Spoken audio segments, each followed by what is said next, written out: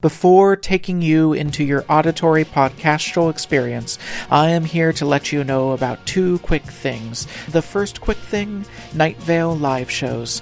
We have that tour this April in the US and Canada, and we have added a show to that in Sacramento on April 23rd. Tickets for that tour are on sale now. Welcome to nightvale.com. Also, and this is a ways away, but it's a small space and likely to sell out well in advance, we are doing a premiere workshop performance of our brand new, yet to be titled 2018 and 2019 touring live show at the Spiegel Tent at Bard College on August 12th. Come get an intimate performance and be the first to see some new material we're very excited about. The second quick thing, not Night Vale live shows. Two other Night Vale Presents podcasts are doing live shows. On April 5th at the Largo in LA, Alice Isn't Dead is doing a very rare standalone live show. This is not a script that's been heard on the podcast, and you don't need to know anything about the show to enjoy the story. Come check us out. We love the Largo. It's one of the first places we ever did a live show with Night Vale. Tickets for that, AliceIsn'tDead.com. And in Chicago on May 30th, I Only Listen to the Mountain Goats is doing its first ever live show as part of the Onion Comedy and Arts Festival. Come see me and John Darnielle step way out of our comfort zones, live in front of you. I Only Listen to the mountaingoats.com. Okay, I love you. Bye. This episode is brought to you by Progressive Insurance. What if comparing car insurance rates was as easy as putting on your favorite podcast? With Progressive, it is. Just visit the Progressive website to quote with all the coverages you want. You'll see Progressive's direct rate, then their tool will provide options from other companies so you can compare. All you need to do is choose the rate and coverage you like. Quote today at Progressive.com to join the over 28 million drivers who trust Progressive. Progressive Casualty Insurance Company and Affiliates. Comparison rates not available in all states or situations. Prices vary based on how you buy. Who was that? Whistling, whistling in the dark. Was that you, my love? Whistling, whistling in the dark? Welcome to Night Vale.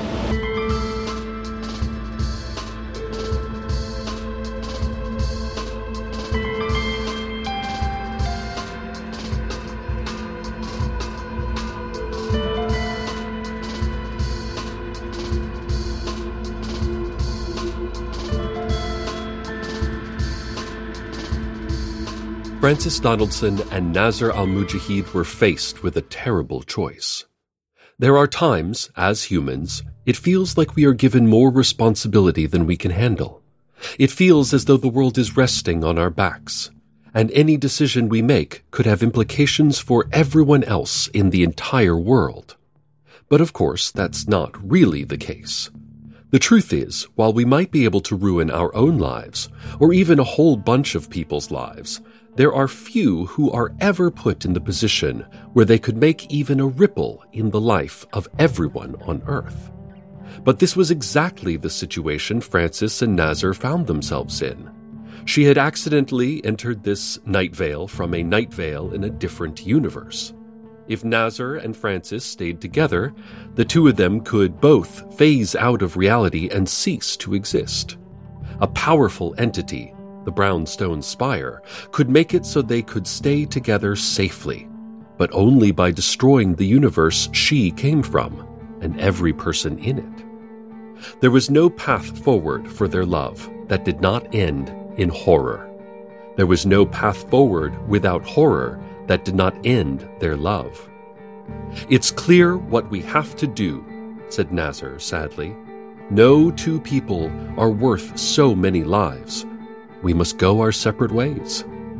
Already he could see the long evenings alone in his office, watching tapes of football plays and trying to recapture the innocent happiness he used to feel doing his job.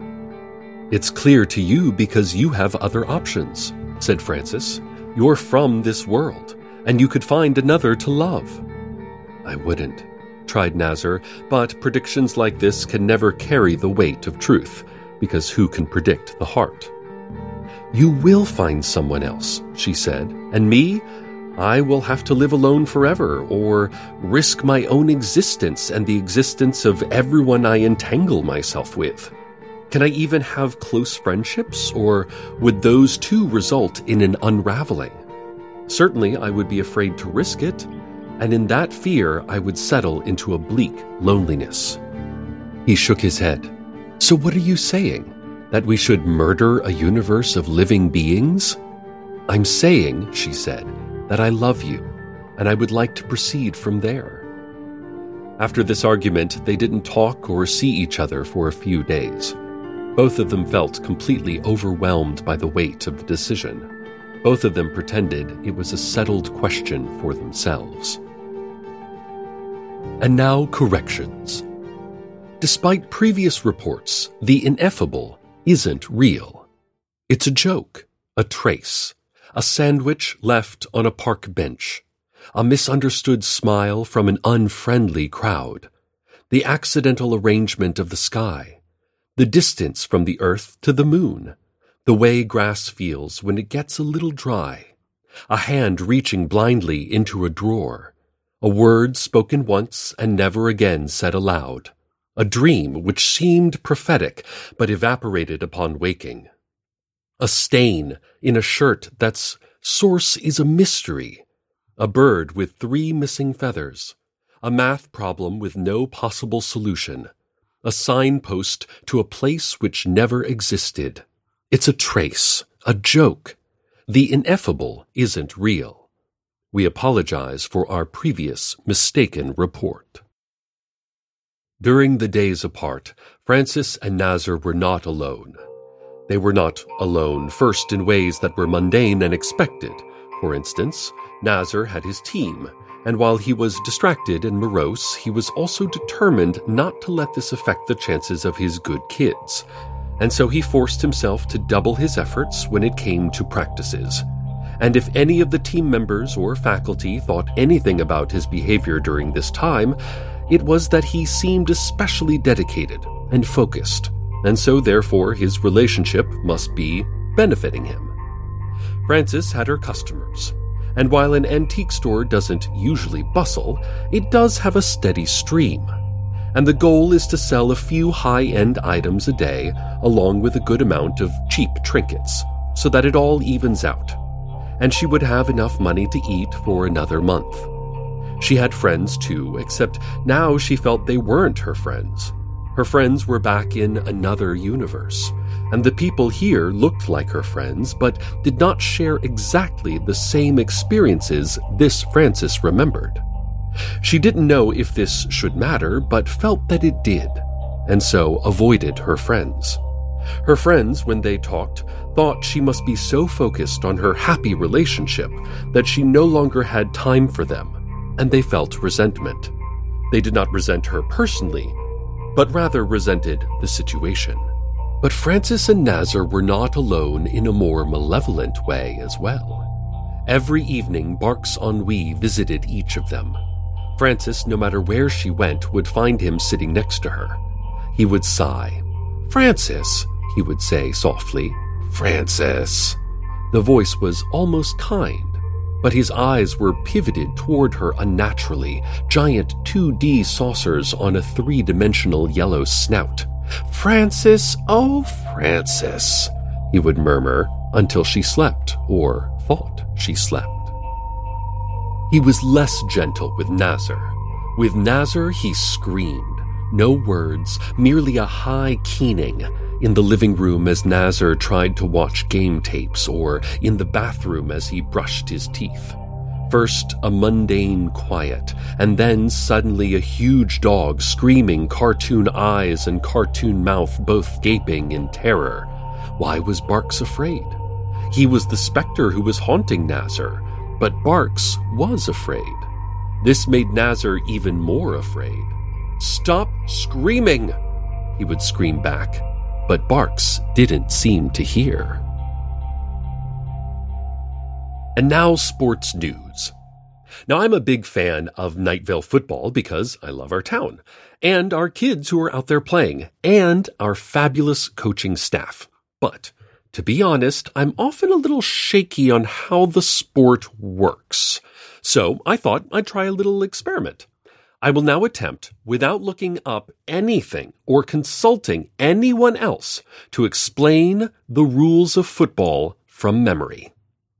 Let's see. The kids enter the field. There's a lot of them. They're all padded up and ready. Hoorah, they say, and others shout, let's get the football. They are there to get the football. They line up facing each other.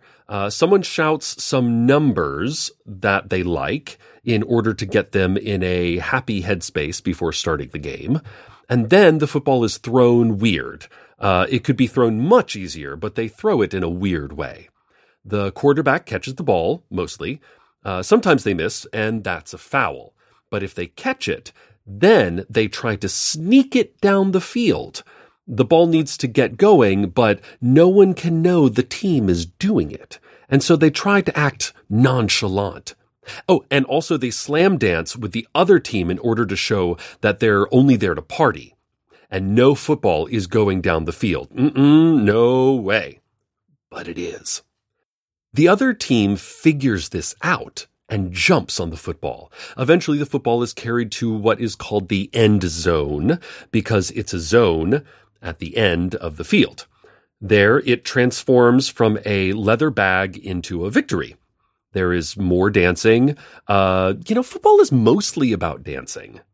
There's some other stuff, like sometimes it turns into soccer for a little bit, and they bring on a soccer player to do that, but mostly it's about dancing and sneaking, which are two of my favorite activities. Wow, no wonder I love football. This has been Sports News.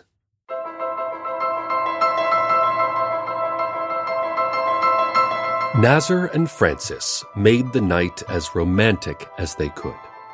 They lit candles, because the risk of house fires is, of course, very romantic.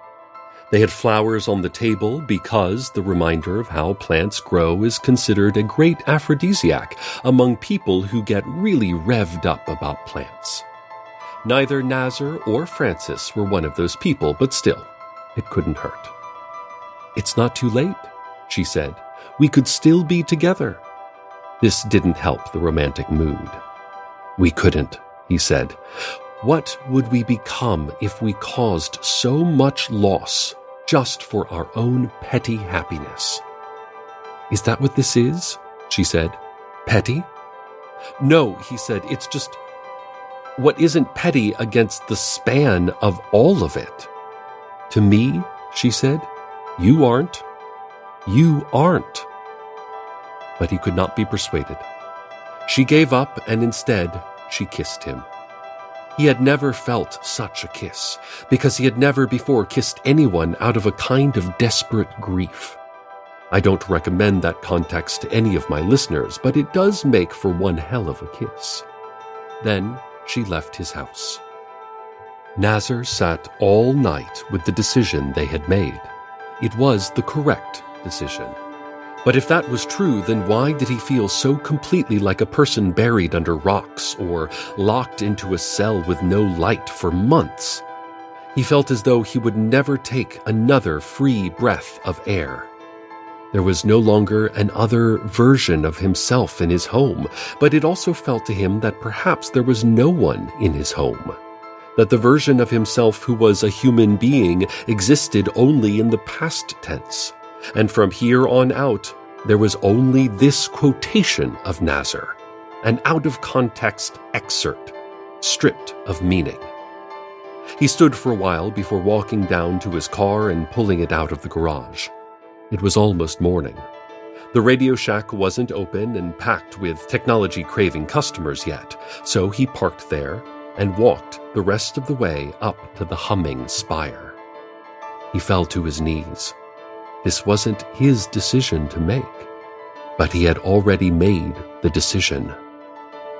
"Brownstone Spire," he said, "I've made my choice. Destroy the other universe. I have to be with her, no matter what." The spire did not reply. "Please," he shouted. He slapped his palms against the hard, packed earth again and again until they stung. "Please, I've decided. Destroy the other universe." The spire hummed to life. "It is done," said a voice from deep in its core. Nazar, murderer of billions, walked away slowly toward his car. The ending of our story coming up. But hey, let's check in on today's weather.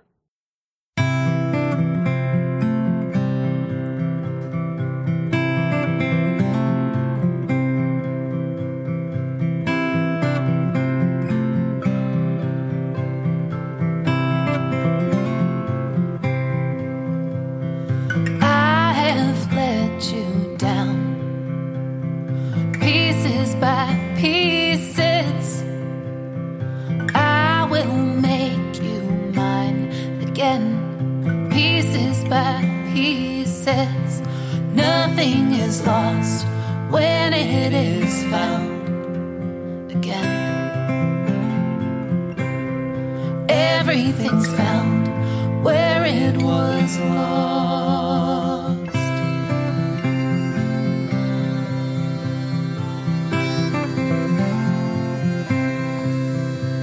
There's bad men out there now. No peace in these places. I have to go, I love you so. To pieces and pieces. Nothing is lost when it is found again. Everything's found where it was lost. Everything's found where it was lost.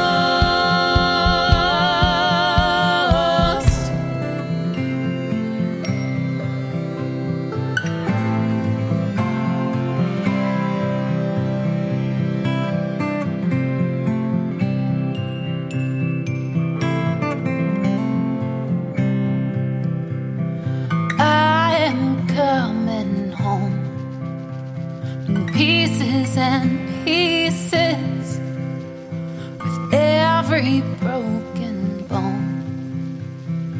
Piece me by piece then.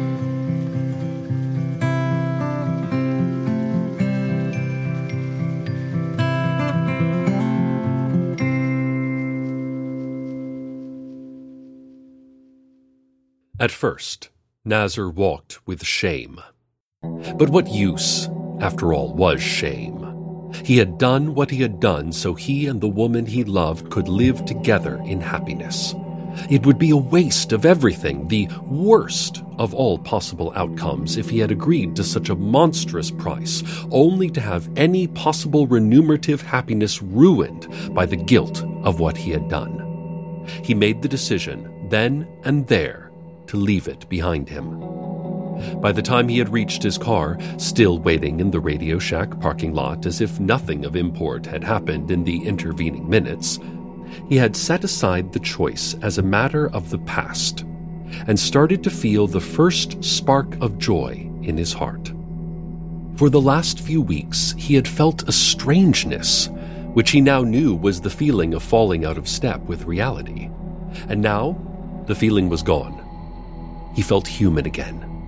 He started the car, drove directly to Frances's house. He couldn't wait to see her. He had never felt such a complete hunger for another person, but it's possible no one in all of history had ever paid such a price to be with another person. And there was that person before him, tending to her garden in the cool morning sun. He did not think about a universe and everyone in it, including another version of Frances who no longer existed. He thought about this Frances. He watched her for a long moment from his car, feeling a blissful lack of urgency. They had a life together. What would a few more minutes be? So he let those minutes pass, watching her work, and then he stepped out of the car and approached her. She looked up with a smile. "Hiya," she said. "I did it," he said. "I went to the spire and I did it." He realized he was crying, but he was also smiling. She frowned, stood, took a step back. "Did what?" she said. "What do you mean? He said. "I made the choice. You were right." She held the clippers in front of her, not quite towards him, but not quite not. "Sorry," she said. "Maybe this is something that the other Francis would understand? I suppose a certain confusion was going to be unavoidable, but I do wish you'd calm down." The other Francis? In the other universe? He didn't know what was going on. "Sure," she said. "Sweet lady, or is that immodest? Anyway, she told me that she asked the Brownstone Spire to take her back to her own universe, where I had been stuck. She said we had gotten mixed up, and things weren't working out for her here. So she showed me how to come back to my world, and she went back to hers. She said at least we'd have a chance at happiness this way. She also said she hoped you were as nice in her world as you are in ours." She eyed Nazar's sweaty face, the desperate lean of his posture. "Are you nice, Nazar?" "She went back," he said. Not a question, but a surrender. To her world, to her universe. "Yes," said a Francis who barely knew him at all. "Now, I'm sorry, but I do want to get back to my gardening." Nazar returned to his car, but had nowhere he wanted to go. He watched the Francis who was not his Francis, but she glared at him, so he drove aimlessly and stopped again. His Francis was gone, along with her entire universe. Before he was aware of it, he was already shouting. "Please let me reverse it," he shouted. "Please take it back." Barks Ennui, in his awkward three-dimensional body, was sitting in the passenger seat. "There is no taking it back," said Barks, "but I will make you a one-time offer. If you like, I will let you join her in oblivion. It is not mere death, it is an absolute ceasing of existence, forever. Blip, and you'll be gone. Do you want this?" Nazar looked into the dog's distended eyes. He looked and looked. 2 weeks later, he returned to school. He went back to football, redoubled his dedication to his team. A complete focus on football may not be much of a life to many folks, but it is a life. There are many different kinds of life, and most of them are nothing special at all. Frances, a different woman quite literally from the one we started this story with, continued to run the antiques mall. What delighted her most was how objects existed here, in the moment. That everything existed all at once, right now. She loved the present. She thought little about time. Outside her window, a plane passed overhead. No one watched its passing. Good night, Night Vale. Good night. Support for Welcome to Night Vale comes from Odoo. If you feel like you're wasting time and money with your current business software, or you just want to know what you could be missing, then you need to join the millions of other users who switch to Odoo. Odoo is the affordable all-in-one management software with a library of fully integrated business applications that help you get more done in less time for a fraction of the price. To learn more, visit odoo.com/nightvale. That's odoo.com/nightvale. Odoo, modern management made simple. In the climate-ravaged year of 2072, the city of Pura stands as a miraculous green haven, a geo-engineered paradise that protects fortunate residents from the global catastrophes of heat domes, fires, floods, and droughts. Demetria Lopez heads up Pura's public relations, tirelessly promoting the city's idyllic image, but when she stumbles upon a dark secret that, if exposed, would be the downfall of Pura's existence, she must decide who and what she is willing to protect. Binge all episodes of The Last City, ad-free right now on Wondery Plus.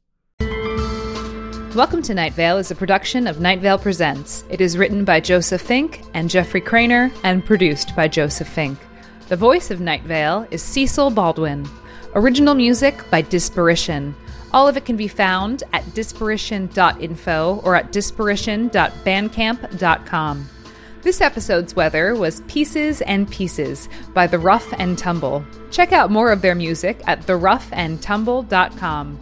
Comments, questions, email us at info@welcometonightvale.com. Or follow us on Twitter at Night Vale Radio. Or sell everything you own and live with a herd of goats. Check out welcometonightvale.com for more information on this show and other cool shows we make. Today's proverb.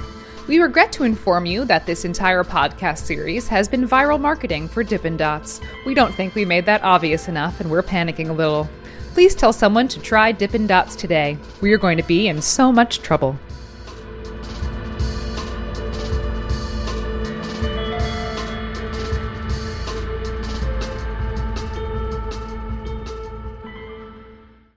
Hey y'all, it's Jeffrey Craner. So I do another fiction podcast called Within the Wires, which are stories told through the guise of found audio. Each season is a separate tale. You want a prison escape told through relaxation tapes? That's season 1. Want a love story that unfurls through voice messages only? Season 5. How about the revelations of an unexplained death told through a series of museum audio guides? Season 2. There are 7 seasons of Within the Wires for you to binge right now, each only 10 episodes long. So go get Within the Wires wherever you get your podcasts. From